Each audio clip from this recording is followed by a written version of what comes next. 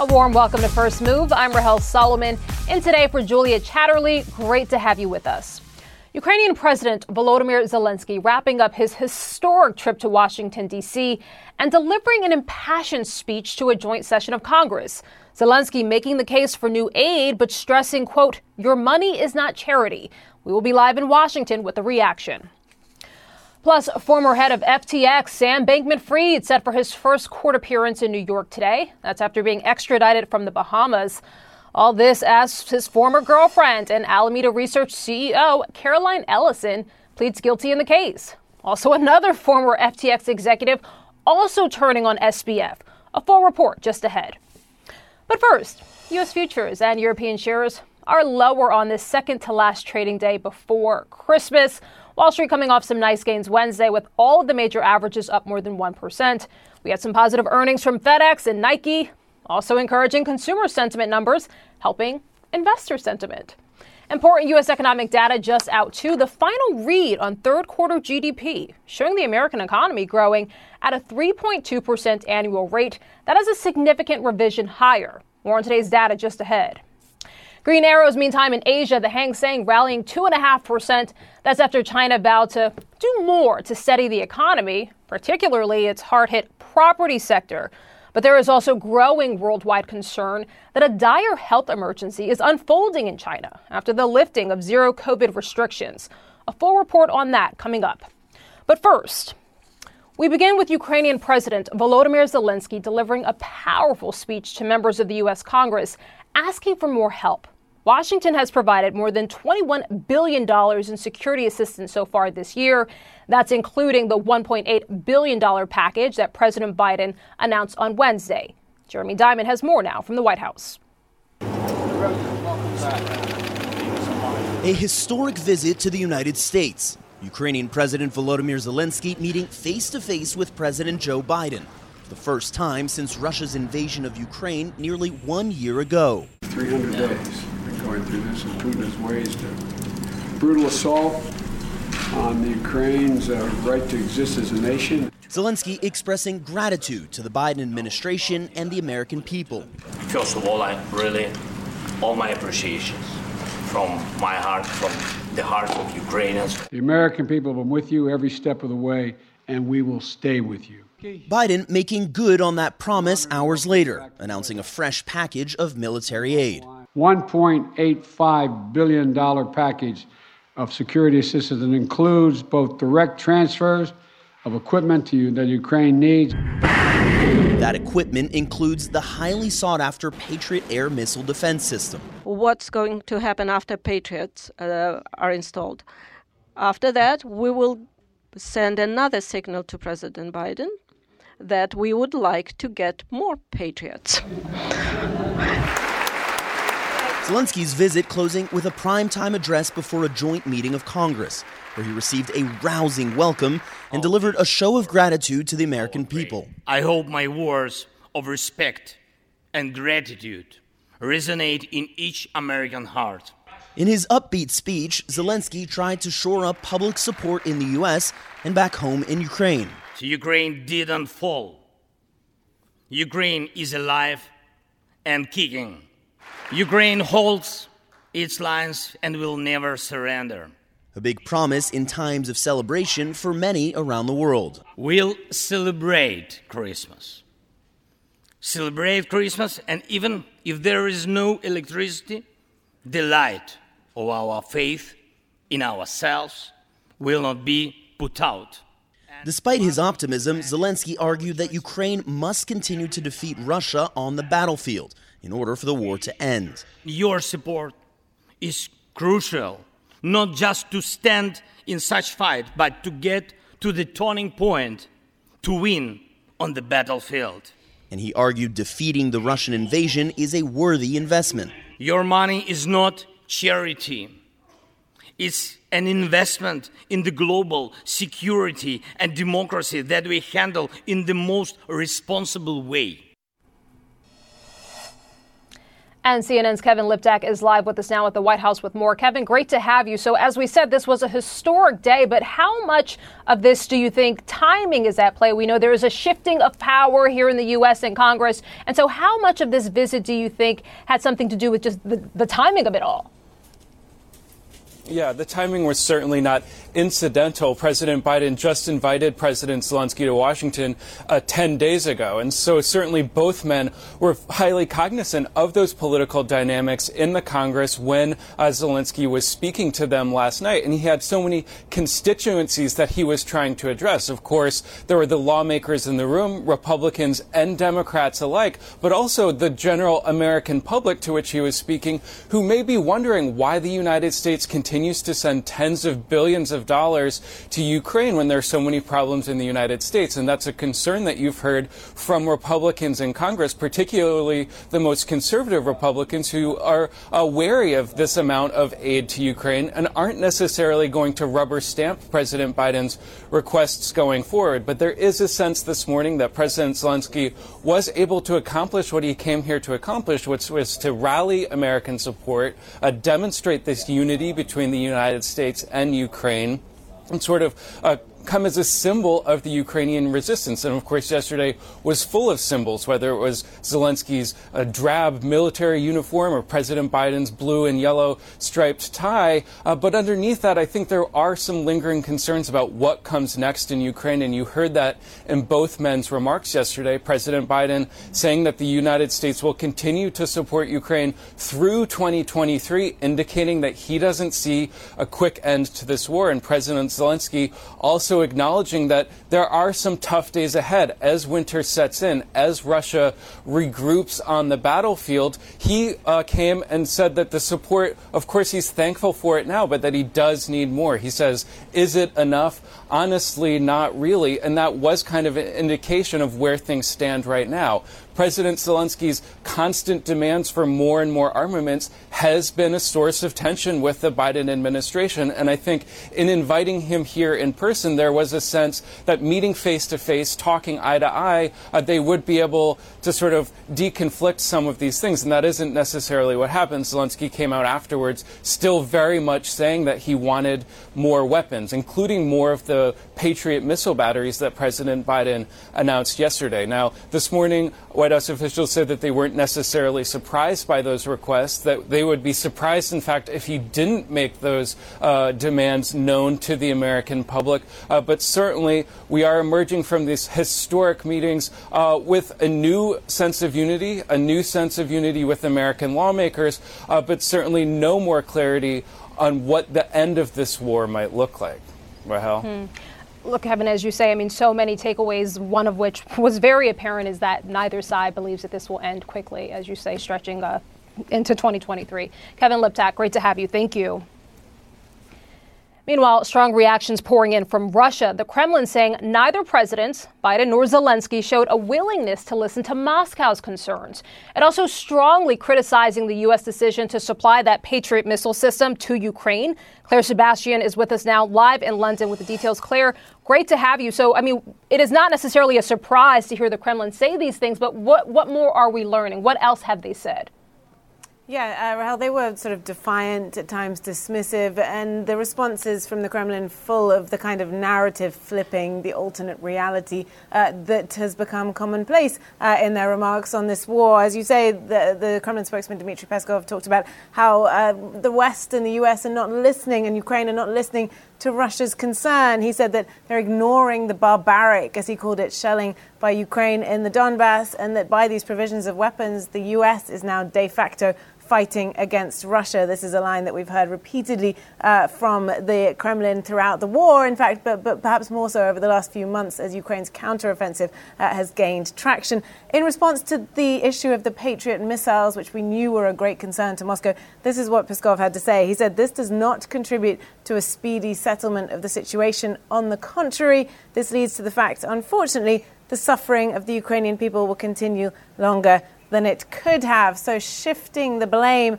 onto the US and the West for the suffering inflicted on Ukraine, which is, of course, suffering inflicted by Russia. But this was also an exercise in optics on the Russian side as well. As Zelensky had his big moment in Washington, we saw President Putin a few hours earlier appearing at a huge meeting of his military and defense top brass, touting the expansion that he's planning of the Russian military. And then there was a follow-up to that today, the defense minister, Sergei Shoigu, appearing in official video in what they called the zone of the special military operation, greeting troops, inspecting conditions there. So clearly Russia projecting an image of power and defiance, even as we know that it is locked in essentially a violent stalemate in Ukraine.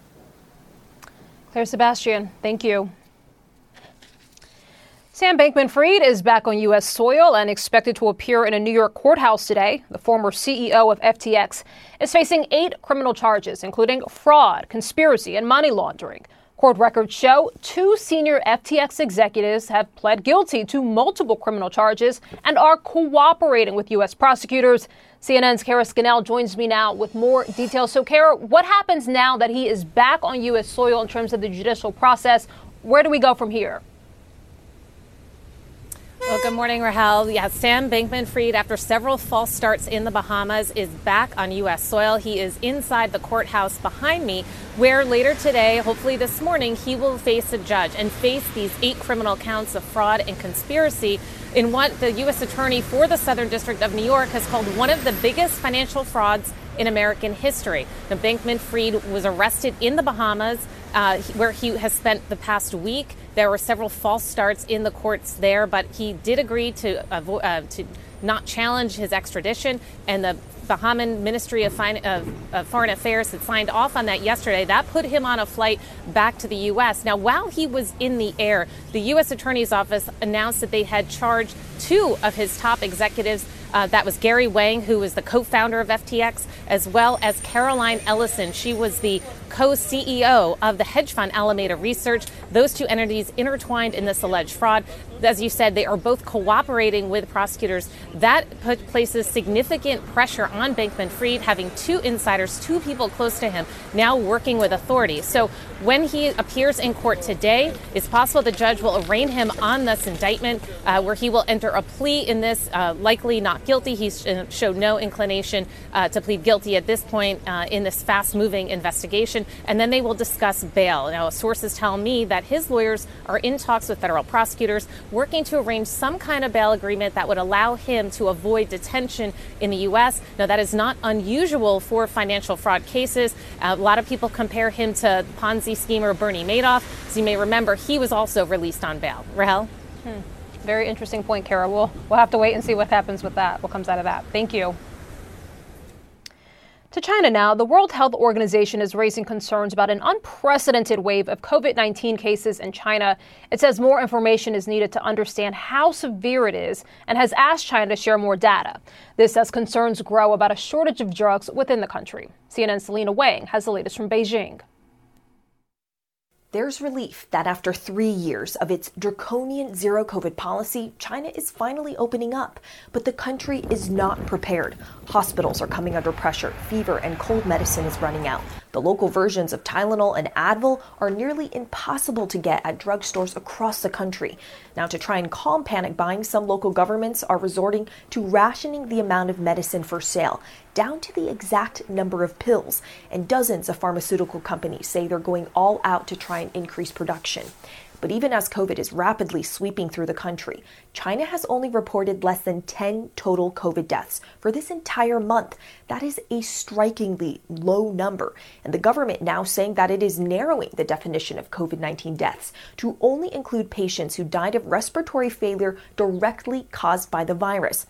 That means that people who died because of another underlying condition will not be counted as a COVID death, even if they were sick with COVID at the time.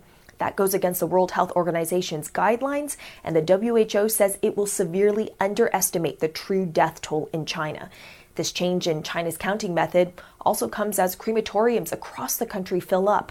I visited a crowded crematorium in Beijing this week, and from the video you can see the long line of cars waiting to get into the cremation area. The parking lot was also completely full.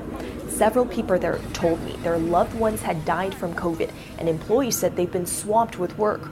I saw metal containers full of yellow body bags and workers loading more coffins in. Stores nearby selling funerary items said they're much busier than normal. I also went to a COVID-designated hospital where a worker told me elderly patients with COVID are dying every day. A new study by Hong Kong researchers estimates nearly 1 million people in China could die from COVID if the country doesn't take necessary public health measures, like increased vaccinations. The vaccination rate is still lagging for people over 60, and only around 42% of those over 80 have received a booster shot. And experts say that third dose is necessary to get enough protection, since China is using less effective vaccines compared to the mRNA vaccines used overseas. China is only now going through this painful reopening that the rest of the world has already gone through. But China, it's not sharing the same data. Selena Wang, CNN, Beijing. Here in the U.S., holiday havoc as more than 1,200 flights are canceled. Over 100 million people are currently under alerts for severe winter weather and wind chill as temperatures plunge at rates never previously recorded. Pete Montine is at Chicago's O'Hare Airport, where he is seeing a lot of flights grounded. Pete, that is an airport I know very well. I went to graduate school in Chicago. It's busy on a good day. What's it looking like now? I mean, what's the latest with cancellations and delays? It is so busy here, Rahel. You know, this is not even the end of the security line. It snakes hundreds of feet behind me. These are the folks who have the right idea. Get out early before the snow starts. That's what travel experts and airlines have been telling us, as these cancellations are only now starting to ramp up. About 1 in every flights into and out of Chicago O'Hare here has been canceled so far today.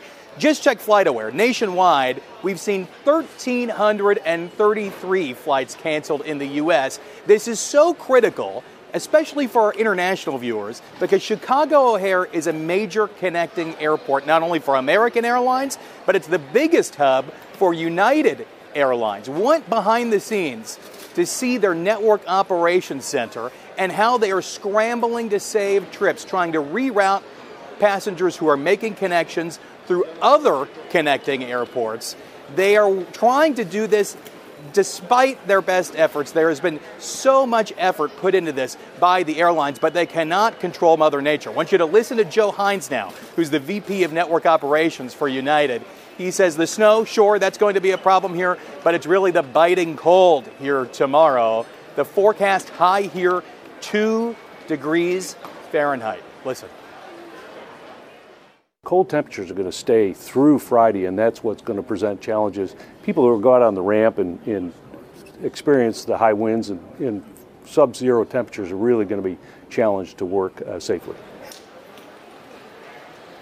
We are in for a real doozy here, Rahel. The big tip from airlines, download their app. That is the way you get up-to-the-minute, up-to-date information on whether or not your flight is delayed or canceled. Airlines say delays and cancellations are inevitable with a storm like this. Winter storms are a thing they deal with often. Thankfully, they knew that this one was coming. United Airlines has an interesting innovation that they're doing, because in some cases, if you find out in the terminal that your flight has been canceled, there can be a really long line at the customer service desk. And in some cases, they're handing out a QR code to passengers. Scan that on your phone. You're connected live via video call with the customer service agent who can help you figure that out. Might actually be a customer service agent not here in Chicago, not in a place where the weather is bad, but in a place where the weather is nice and sunny like Los Angeles, because they're not all that busy trying to solve problems for passengers, Rahel.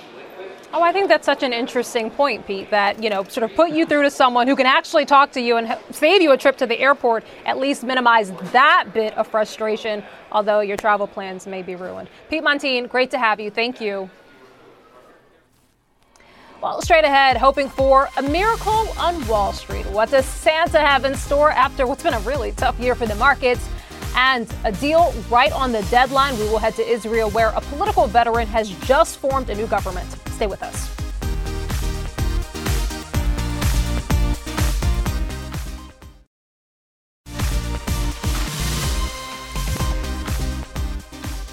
Welcome back to First Move. U.S. stocks still on track for a lower open across the board. Choppy trading so far this week. You can see Dow, NASDAQ, and S&P futures all off, with the NASDAQ futures off the most, about 1.2% right now. But hope springs eternal, even still, for some kind of Santa Claus rally. Stocks are hobbling toward the year-end finish line with the S&P 500 down 18%, the Nasdaq slumping 31% since January, and the new year won't be a walk in the park either, with major global central banks vowing to keep hiking rates until inflation subsides further. Even rate hike laggard, the Bank of Japan, could be tightening policy in 2023. Economic data today also pointing to ongoing strength in the U.S. economy, with third quarter GDP revised higher to a 3.2% annual rate. Jobless claims rising at a less than expected pace as well.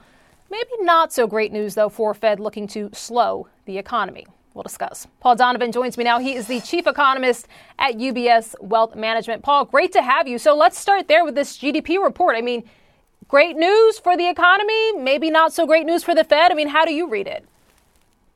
Well, I think we've got to be a little bit careful. I mean, the GDP numbers are subject to a lot of revision at the moment, more than we've had in the past.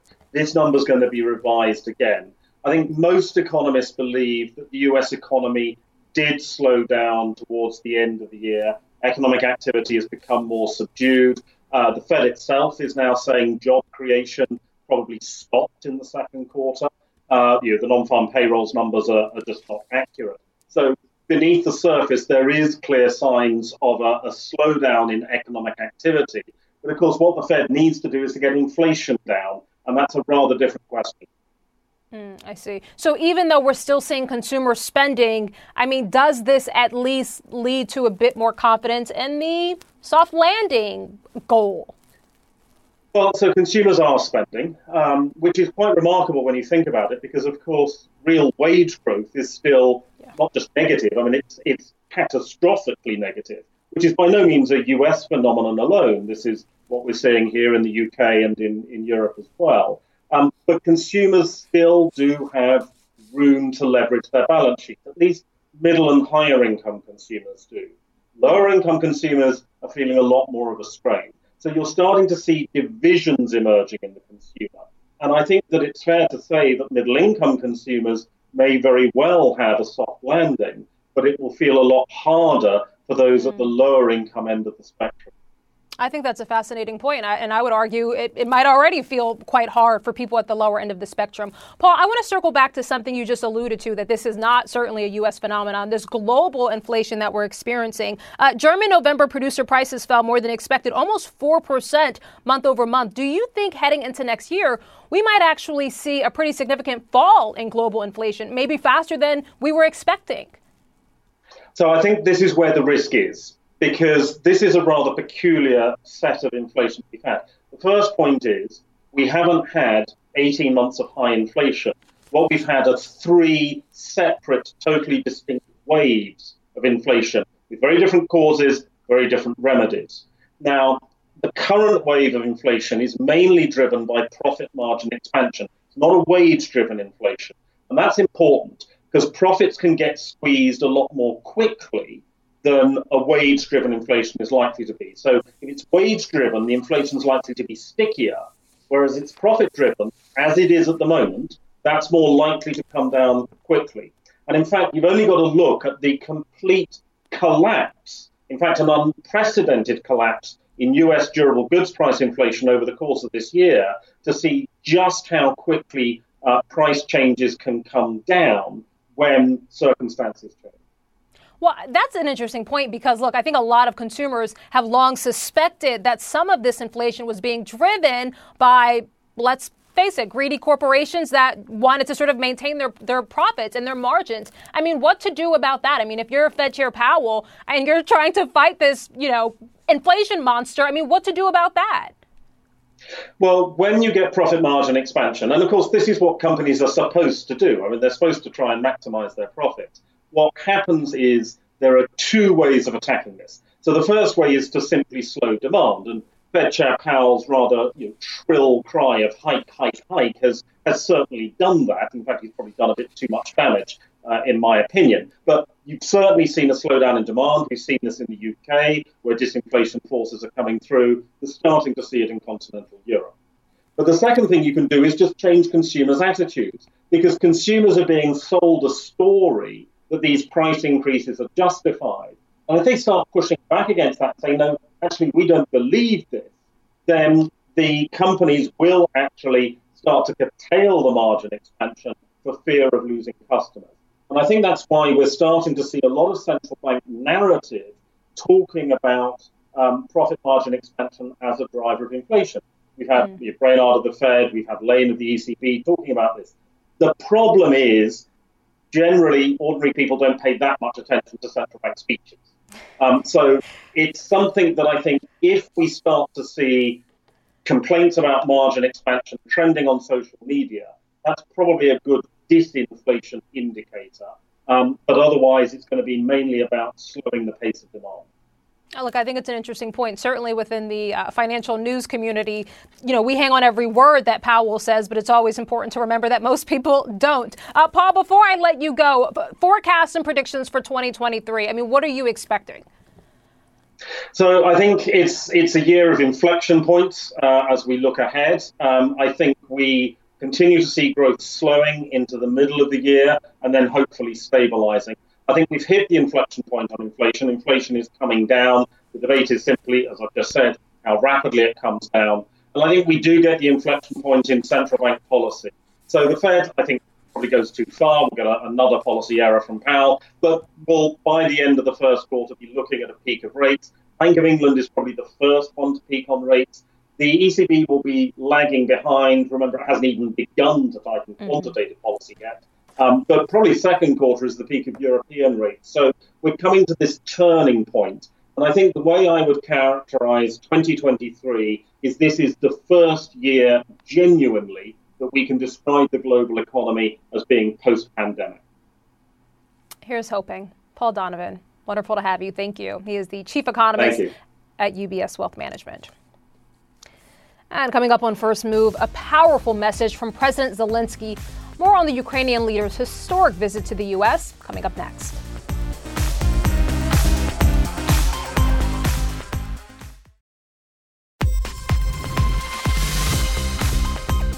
Welcome back to First Move and back to our top story.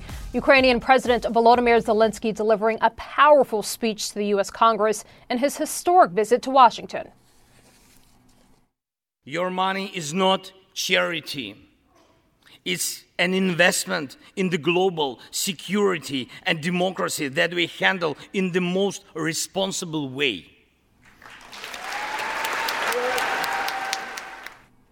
He also presented Congress with the Ukrainian flag signed by soldiers on the front lines. Well, Ripley is live with us now in Kyiv with more. So, Will, what's the reaction been like in Ukraine to this historic visit? Hi, Rahel. Well, certainly people here have tremendous pride in their president. He is extraordinarily popular here. This nation has really rallied behind Volodymyr Zelensky.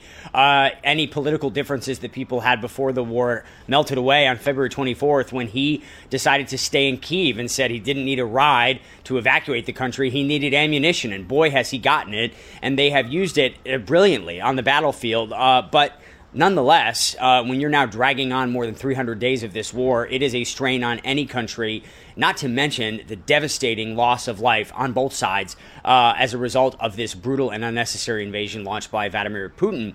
And yet, if this show of friendship in Washington, if this speech was intended to make the Kremlin and Vladimir Putin think twice about all of this, well, that's certainly not the indication that we get through their public messaging anyway. The Kremlin saying that nothing that Biden or Zelensky said gave them, any indication that they have a respect for Russia's concerns, Russia's safety concerns, which they say was the reason that this invasion happened in the first place. They are worried about the expansion of NATO. The Kremlin said that bringing the Patriot missile defense systems, which are designed to stop Russian missiles from raining down on critical infrastructure, plunging millions of people in this country into the dark. I mean, the speech was in the middle of the night, but also a lot of people here couldn't watch it if they were awake because they were without power. Even here in Kyiv, sometimes people have less than 1 hour of electricity a day in the capital city, the most arguably well-protected area in the whole country. And then you have the Russian Foreign Ministry saying that this is basically Russia preparing itself for a prolonged confrontation with the West. They say that the U.S. Actions are setting up this prolonged confrontation. Vladimir Putin has been calling for the modernization of his military, pouring more resources into it, training the hundreds of thousands of conscripts to prepare them for more potential ground battles ahead. The Ukrainians believe the Russians will try to make a move on Kyiv sometime early next year. So even though it was a triumphant moment in Washington, Rahel, for President Zelensky, he comes back home to the reality that this war is very much not over, and in some ways may even just be getting ready for an even more scary phase in the not too distant future. Yeah, it's an interesting point, Will. One of the takeaways, certainly, that it appears all sides can agree on is that this will likely continue for quite some time. Will Ripley, great to have you. Thank you. And for more on this, the former U.S. ambassador now to Ukraine, William Taylor, joins us. Ambassador, wonderful to have you. So do you think this visit for Zelensky was a success? Does he go back home with what he wanted? Well, there's no doubt that this was a success. President Zelensky came here, not obviously not in triumph, but he came here to thank the American people, to thank the Congress, to thank President Biden for the amazing support, the incredible support, politically, humanitarian, financial, but in particular military support. And he made that point over and over. He thanked people over and over. So that was his first point. It was a brilliant move. And then he asked for additional support. Of course he's going to ask for additional support. He is facing Russia. Russia has attacked him. So he needs additional support. He laid out pretty clearly what kinds of support he still needs. And if he gets that support, he can prevail. He definitely believes, and the Ukrainian people believe, they can win. So in that sense, Rahel, he came away having done what he needed to do without boasting, being very appreciative, but being very frank that he needs more. Ambassador, I'm not sure if you heard our previous correspondent just a few moments ago, Will Ripley, who suggested that if this trip was meant to make Russia think twice, it didn't do that. And so in that sense, are you surprised at all by the strong reaction that we have gotten from the Kremlin after this visit?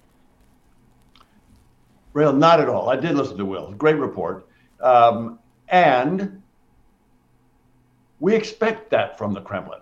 We expect no different from the Kremlin. The Kremlin had no reason to invade Ukraine, had no justification whatsoever. And it has continued to push soldiers, untrained soldiers, into Ukraine and continue to lose. The Russians have lost in every field that they have fought. They've lost in Kyiv, they lost in Kharkiv, they lost in Izium, they lost in Kherson. They're fighting to a draw. They're maybe even losing Bakhmut. President Zelensky was just in Bakhmut 2-3 days ago now, and he then came directly to the United States. So the Kremlin is losing, and they are looking for some way to regain that. And so far, they've not found it. Do you think, I mean, certainly Ukraine has shown really remarkable military success, certainly surprising many, right? I mean, and we heard Zelensky himself say, against all odds and doom and gloom scenarios, Ukraine didn't fall. Do you think this missile Patriot system will be a game changer? Is there any one piece of ammunition, piece of weaponry that could be viewed in that way as a game changer? I don't think it's the Patriot system that's going to be the game changer. I would say there are two game changers. One we've already seen, and the other is to come. The one we've already seen, so-called HIMARS, these long-range rockets that were much longer than the standard artillery. These HIMARS that the Americans have provided to the Ukrainians, and Ukrainians have used extremely effectively, have turned the tide. These HIMARS have turned the tide. They have been game changers. And we've seen since they've arrived the counteroffensives that the Ukrainians have mounted and have pushed the Russians back. There's another game changer that is yet to come that I believe is being considered by the administration, and that is even longer range versions of those HIMARS. The longer range versions would allow the Ukrainians to go deep into Russian-held territory, still Ukrainian territory, but the Russians hold territory in Ukraine that they're using to mount these offensives. Even though these offensives are manned by untrained soldiers, the targets that are deep behind the Russian lines are the ones that these longer range weapons will come. And then the other game changer, are the tanks and the aircraft. That triple will allow the Ukrainians to push the Russians out of their country. What do you think would have to happen for the U.S. to more seriously consider providing that type of weaponry, those longer range missiles, those tanks? What would have to happen before we actually see movement and momentum in that direction? I think we're seeing some movement in that direction already. It's not yet there, but I think what's caused it, and you asked the right question, what's caused that reconsideration that is allowing administration to think about these longer range, heavier weapons, and that is these brutal attacks on civilian targets. The Russians they're losing on the military battlefield, so they're attacking civilian targets, unarmed civilian targets that are causing Ukrainians to freeze in the dark, without light, without heat, without water. That is affecting the decisions. And you have to stop that somehow. And in order to stop that, the longer range weapons and the more offensive weapons allow the Russians to be pushed back, the Ukrainians to push the Russians back out of their country. I think that's coming. You know, it's been incredible to just watch the resolve and the morale of the Ukrainians, even in the midst of these barrage of these missile strikes and even in the midst of these attacks on their critical infrastructure. How significant do you think Zelensky's visit to U.S. President Joe Biden was for the morale of the Ukrainians in terms of just holding on and pushing through even longer? Well, you're exactly right. Morale is so key to this war, to any war. But morale is to weapons as 3 is to 1, as the leaders say, the military leaders say. It is so critical. And the morale on the Ukrainian side is high because they know what they're fighting for.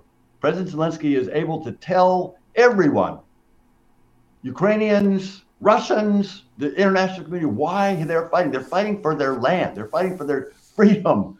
They're fighting for their independence. They're fighting not to be subordinated to Russia. That's a morale booster.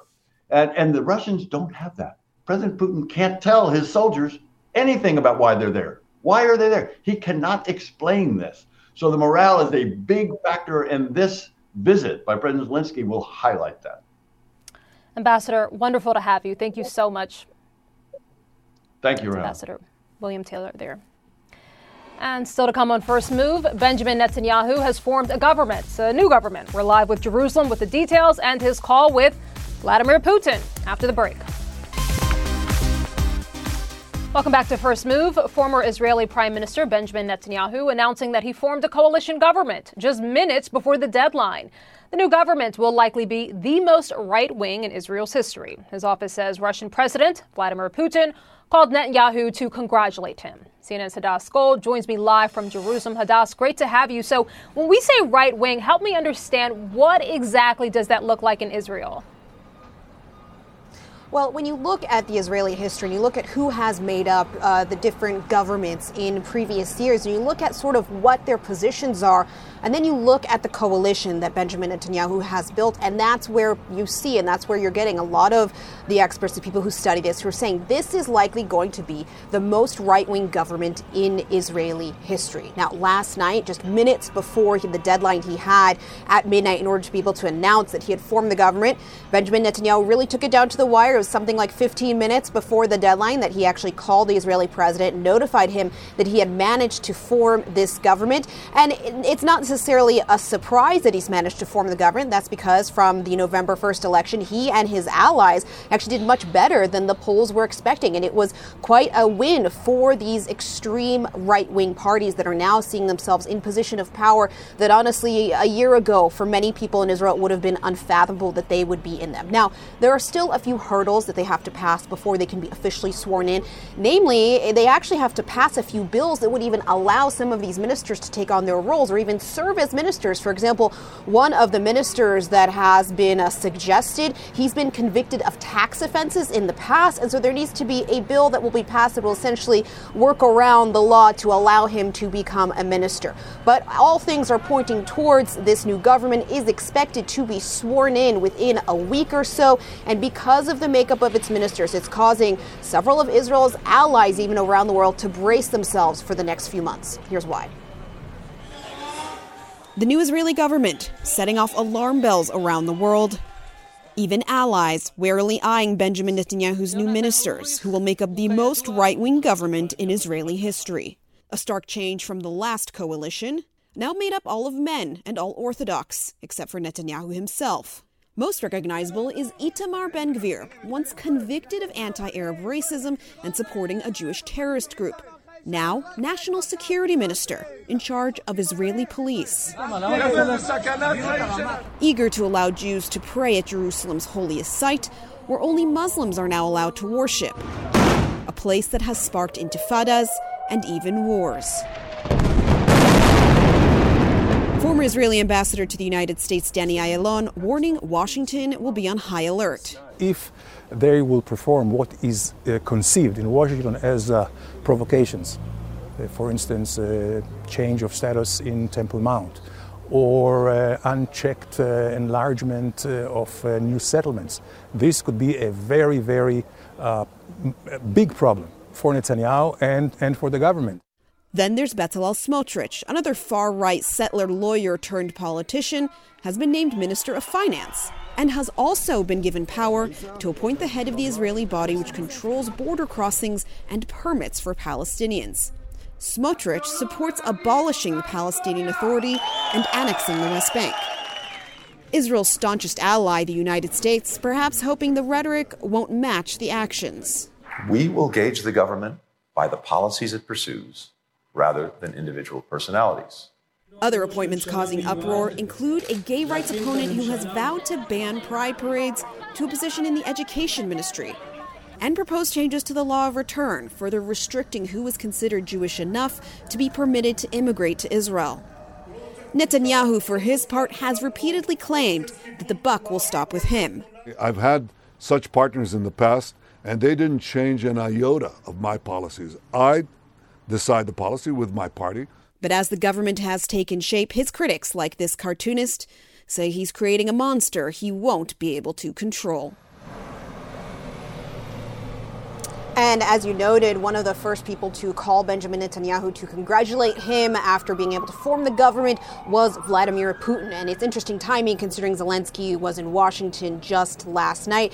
Now, Vladimir Putin is somebody that Benjamin Netanyahu used to tout on the world stage as somebody that he had a good relationship with. At one point during one election in 2019, there was a billboard up in Tel Aviv that Netanyahu put up of him shaking hands with Putin. So it'll be very interesting to see how that relationship plays out now after Russia has invaded Ukraine, and whether that relationship will change at all since Netanyahu has been out of power before he comes back. Rahel. Yeah, great points. Hadas Gold, great to have you. Thank you.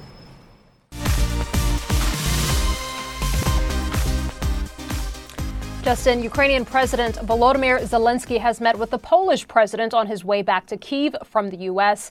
After the meeting, Zelensky said, quote, "We discussed strategic plans for the future, bilateral relations and interactions at the international level in 2023. It is not clear what time he arrived in Poland." To the stocks now and the markets. U.S. stocks are up and running for the second to last trading session before Christmas. Stocks more naughty than nice today, with the S&P 500 on track to break a two-session winning streak. Tech getting hit the hardest. That's been a common theme this year, with the Nasdaq down by well over 1.5%. And forget about that popular song, Last Christmas. This month has been an aghast Christmas for the bulls, with the S&P down 6%, and traders of a certain age might prefer to call it a blue Christmas. Paul LaMonica joins me now. Paul, look, whatever Christmas lyric you want to use, it has been a rough season, certainly a rough year for U.S. stocks. Without question, Rahel. I mean, this is the Grinch stealing the Christmas rally, perhaps. We could talk about Scrooge, the Krampus, if you want. go as far as you want with all these Christmas metaphors. But it is obviously a very, very concerning time for investors. And what's interesting is that it's a good news is bad news type of day today, because GDP for the third quarter revised higher, 3.2% growth. You had jobless claims, while still up slightly from a week ago, near historically low levels. I think that has investors wondering if the Fed has to keep raising rates aggressively for the foreseeable future. So that's why stocks are down. And that includes Tesla as well, Rahel. They are down again for, I believe, the fifth straight day, another 52-week multi-year low, down 60% this year. Tough times for Elon Musk. I mean, look, I think that and Twitter has been one of the biggest business stories this year. Just the takeover, the fact that it went through, his leadership skills. Paul, I wonder, do you think investors have been a bit knee-jerk this year? I mean, as you say, it's sort of a good news is bad news. But, I spoke to a UBS guest earlier who said, look, GDP was revised higher, but it is still slowing. Consumer spending is still slowing. And so I wonder, do you think that we've all become just a bit too sensitive to the headline story?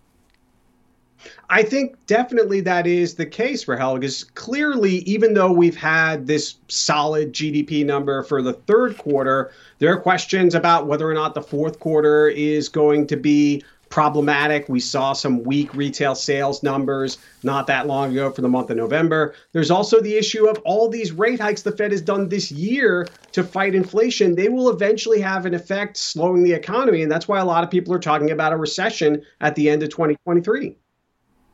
Paul LaMonica, great to have you as always. And if I don't see you, happy holidays. Merry Christmas, my friend. Thank you. And that is it for the show. I'm Rahel Solomon. Again, it is the second to last trading day of this week before Christmas. So we will see how it all ends. Still a lot more of the session to go. Thanks for joining us. Connect the World is coming up next.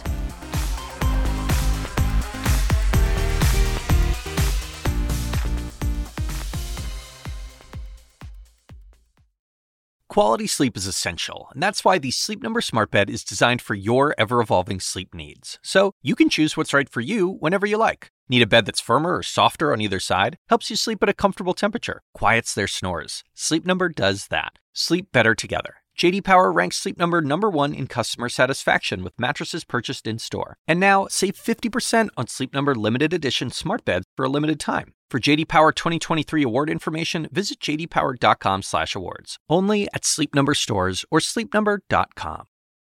Now streaming exclusively on Max, a new CNN flash doc about the album that has Nashville talking, Call Me Country. Beyoncé and Nashville's Renaissance. Watch it at max.com/callmecountry. Max subscription required.